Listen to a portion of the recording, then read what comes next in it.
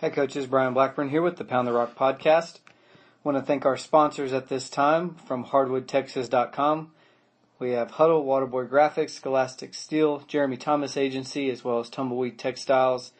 I want to thank them for their support with our message and our job here at Hardwood, Texas. Pound the Rock podcast. Our guest today is Coach Greg Goldin, the men's basketball strength and conditioning coach from LSU. He's going to be talking a little bit about his players this offseason and their plan to get better and what his goals are with his teams, as well as hopefully some methodology that we can use at the high school level to help our teams as well.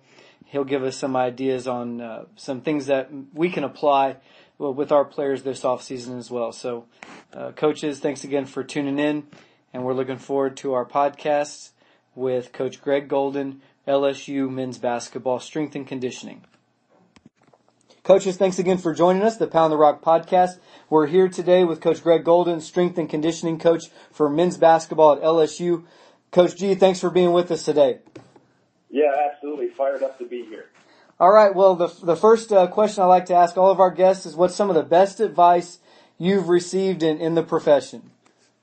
All right, so in thinking about this, I think some of the best advice that I've ever received in my time, I think, would be to look at the definitions of words that are close, but they're not the same thing. And I like to look at so in saying that, the best piece of advice that I've ever gotten was simple and easy don't mean the same thing, right? That it's really simple, right? Speaking in strength and conditioning terms, a deadlift is a pretty simple lift, right? But they just aren't easy, right? And eating 3 quality meals a day, right? That's a fairly simple concept, right? That just isn't easy.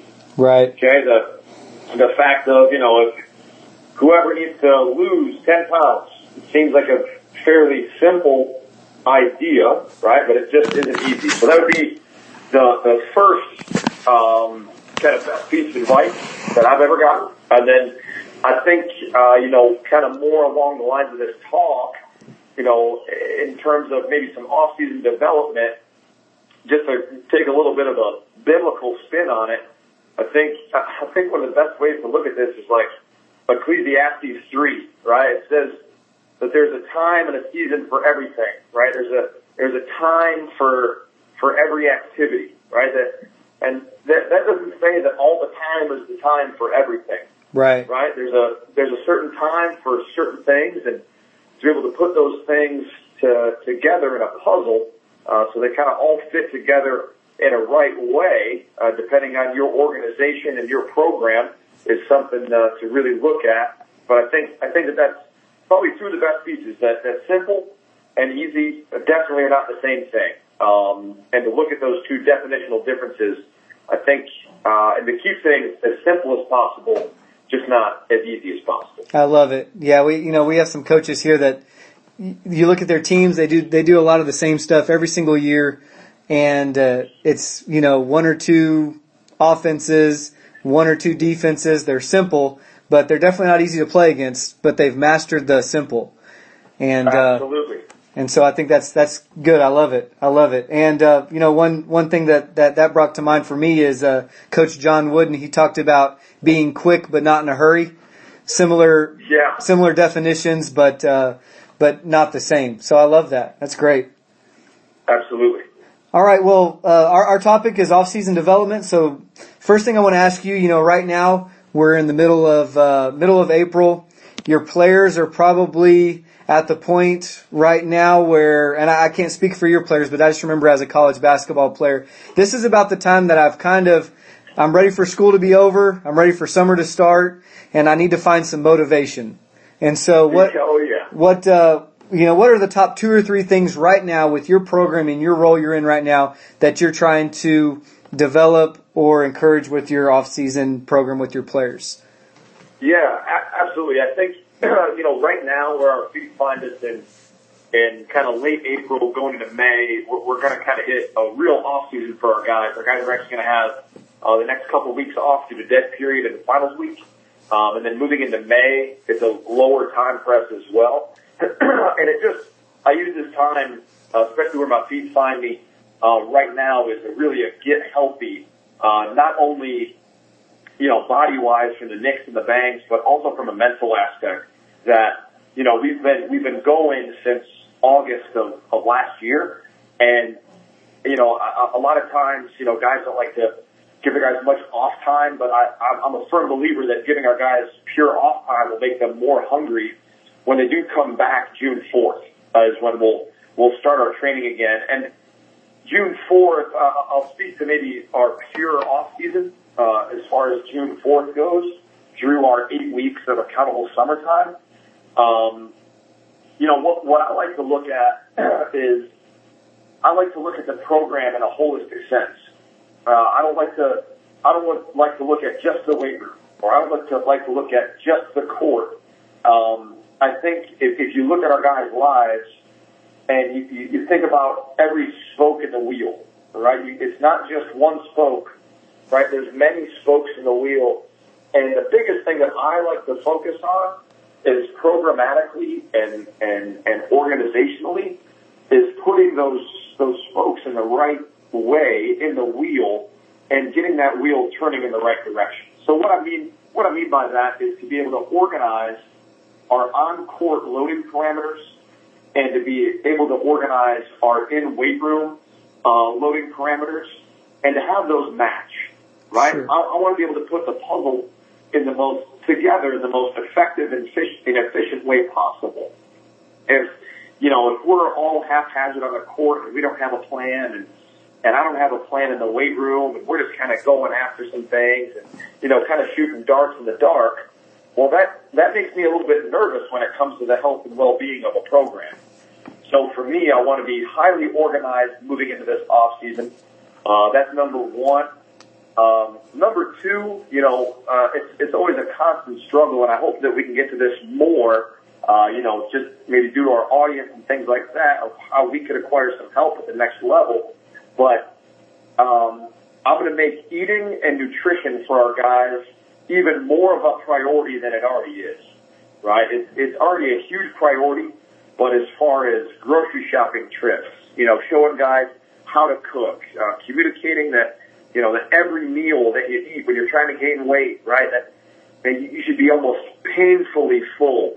And then also, that whole foods are always better than any type of, powder or supplement or anything along those lines. And that's something that I hope that we can greatly touch on maybe a little bit later in the conclusion of our talk, is really eating and nutrition at maybe more at the lower level of what we could do to see some things through on the upper levels. And then, number three, I think I wouldn't be a strength coach if I didn't say this. I think number three is to get freakishly big and strong. At the end of the day, I'm a strength coach, right? And last time I checked, strength is never a weakness, ever. And I've never heard anybody say this, and maybe I'm just not talking to the right people, but I've never heard anybody say, man, that guy is too strong, right? But right. I'm attempting every day to try to make somebody say that statement about my guys. Gotcha. So that's my three. I think to organize on a court, a huge nutritional basis, and then to get freakishly big and strong. Yeah, that first main point you talked about, you mentioned in your video, you talked about intentions matching your direction and how you and Coach Wade aren't always going to agree on everything, but y'all are in complete alignment in the program. Yeah. And so absolutely. That alignment is crucial. And so the fact that you guys are going to be aligned, you have the same goal at the end of the day for your players, allows you to work with him and allows him to work with you in regards to what we're doing on the court, what we're doing off the court, what we're doing on the players' free time, what they're doing in the weight room, what they're doing in the classroom. And so that's really good. And I think for us as high school coaches, maybe that can play out in how what we delegate to our assistant coaches who may not be strength coaches, but assistant coaches who may be in charge of different activities in the weight room, or, we can kind of gear our alignment that way, like you were talking about in that first main point. I really like that. Yeah, from the intentions and directions, and just to put it in an analogy sense, if my intent, if I'm sitting in Baton Rouge, Louisiana, right, which I am, if I'm sitting in Baton Rouge, Louisiana, and I say, and my intent is that I want to take off going to New York City, right? If I'm going to go get in my truck after work, and my intent, if my goal is New York City, right, but I get in my truck and I take off going west, it doesn't matter what my intent is, or it doesn't matter what my goal is, if the steps that I'm taking to get there are never going to lead to my intent. If my direction does not match my intent, just like you said, that alignment, right, I'm never going to be able to reach my end point of my intent. So to have those intentions match your directions, like you were saying, is a highly powerful thing. Yeah, that's really good. Well, kind of switching the mindset here, and most of the audience that you're talking to are high school coaches, head coaches or assistant coaches at the high school level. If we were to think like a high school basketball coach, what would you encourage your players to do on their own time in the off season? Because that's where I think we kind of get this split. Players are playing AAU now, and they're not with us as much. And so players are kind of going in their own direction. Coaches are gearing up for coaching schools and things like this. But what would you encourage your players to do on their own time in the off season, just from your standpoint? Now, this was going to come off kind of crazy, okay? And I know that, but I'm going to let everybody know that's listening. Hey, I'm okay if you. This is a podcast. This is where you're allowed to say crazy stuff. So. I like it. So this might come off a little bit crazy for the listeners, and I'm not going to apologize, and I'm still going to get a full 8 hours of sleep tonight, just to let everybody know. But this is going to sound crazy, but this is something that not only could help everybody out where they're seated right now and wherever their feet find them, but also if we're trying to win games now, as far as me being a high school coach, if I'm trying to win games now, as well as I'm trying to see what's best for my kids in the future, all right, I beg you, right, I would encourage your kids to play multiple sports. If it's the off season, right, I would, and I don't care what level they are. I don't care if they're the best kid in the nation. I don't care if they're riding the pine. I really don't care. I would highly encourage that if you are a basketball athlete and you are wanting to play at the next level and you are wanting to be successful right now, I would highly encourage that athlete and that student and those parents and those coaches to let that kid play multiple sports. The healthiest athletes that we get at this level play multiple sports. I encourage them to dive into it. I encourage them to take some time off from basketball. It might not, the dividends might not pay off immediately, but again, I don't like to speak in absolutes, and I don't claim to have many answers, but I can almost guarantee that you'll be a healthier, better athlete if you take some time off from just playing one sport in the off season. And I would highly encourage my players to go play something else competitively other than basketball. That'd be my biggest thing. That's great. Yeah, and I'm at a small school, and so that's encouraging to hear that it's okay for my guys to be. I have some golfing right now. I have some playing tennis. I have some still in track. I have some at baseball, and so that is that just because, as far as a body movement and health standpoint, mentally, kind of switching gears. I mean, do you have? Yeah. What? Go ahead. I think just speaking to the mental aspect, I think that a lot of times people don't realize how much burnout will actually happen to these kids. That, they see a 10-foot hoop, an orange round ball, 94 feet, every single day since the time that they're 8 years old. And don't get me wrong, I love that. I love the fact that our guys want to be in the gym. I love the fact that our guys want to get better doing that. But I'm also highly afraid of burnout, right? And And I want our guys to, when they step on that court, I want them to be hungry and competitive to play basketball. Yeah. Right? And play to the best of their ability. Now, I also, if I was a small high school basketball coach, I want our guys to be competitive. Right? I want our guys' attitude and efforts to be absolutely excellent. But I also want them to be able to elicit that response on the golf course. Yeah. Right? I want them to be able to elicit that response on the soccer field.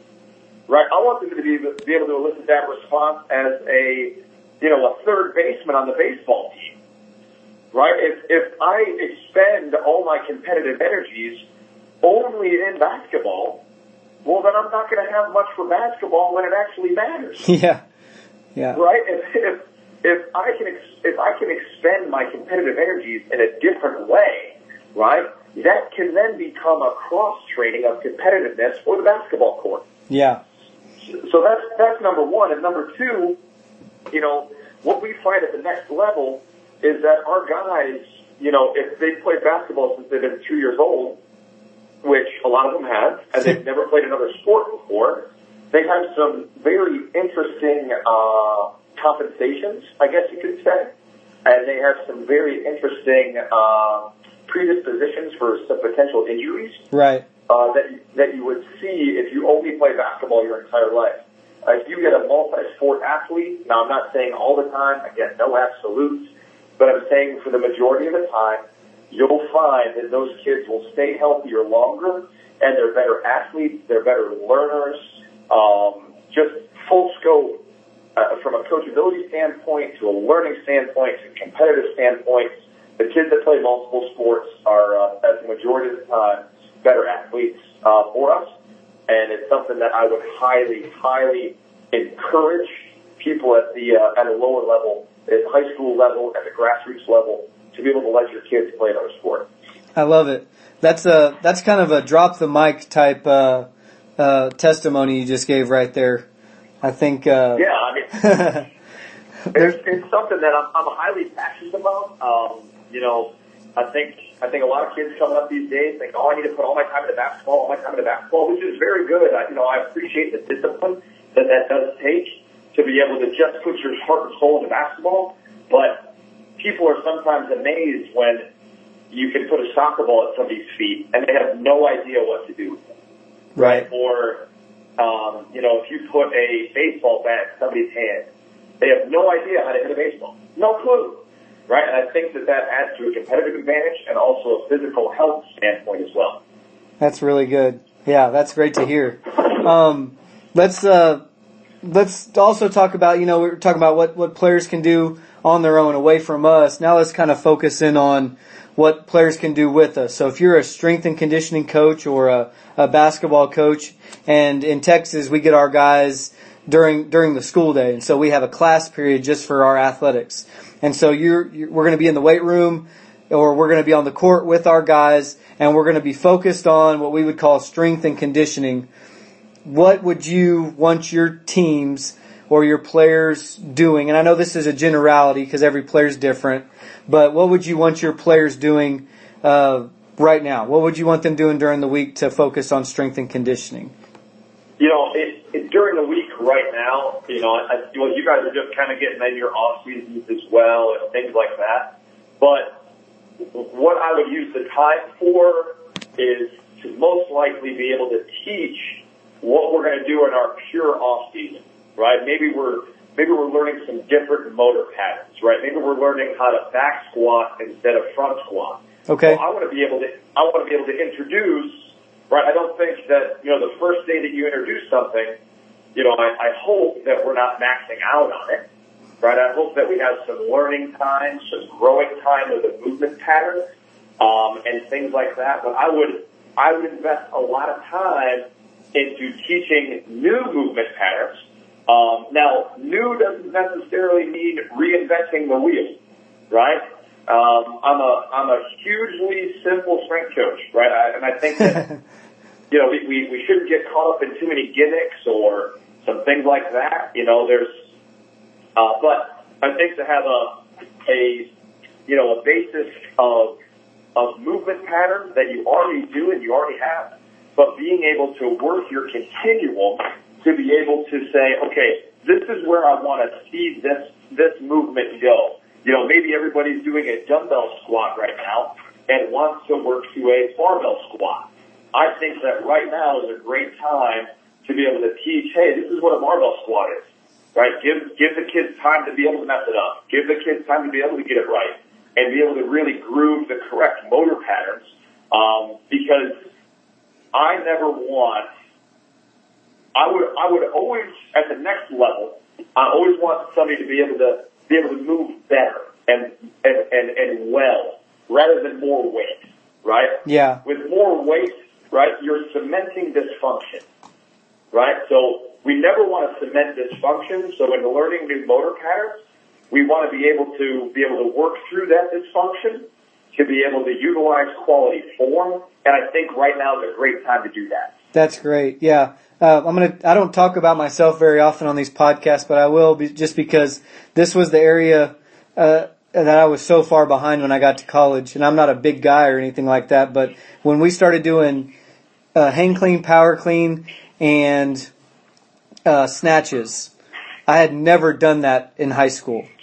And so I'm in the weight room and there's girls on the tennis team at A&M that are lifting more than me on these lifts. And you want to talk about just total embarrassment, you know, but once I got the form down, once you get the form down, then that's something that, in your, what you're calling pure off season, that's an area where you gain strength after building those muscle memory habits and form. But boy, talk about just I could not ask those girls out now. I mean, that was out of the question. So out of the question completely. Absolutely. Yeah. I mean, you might be doing their laundry, but you're definitely not going out on a date. No doubt.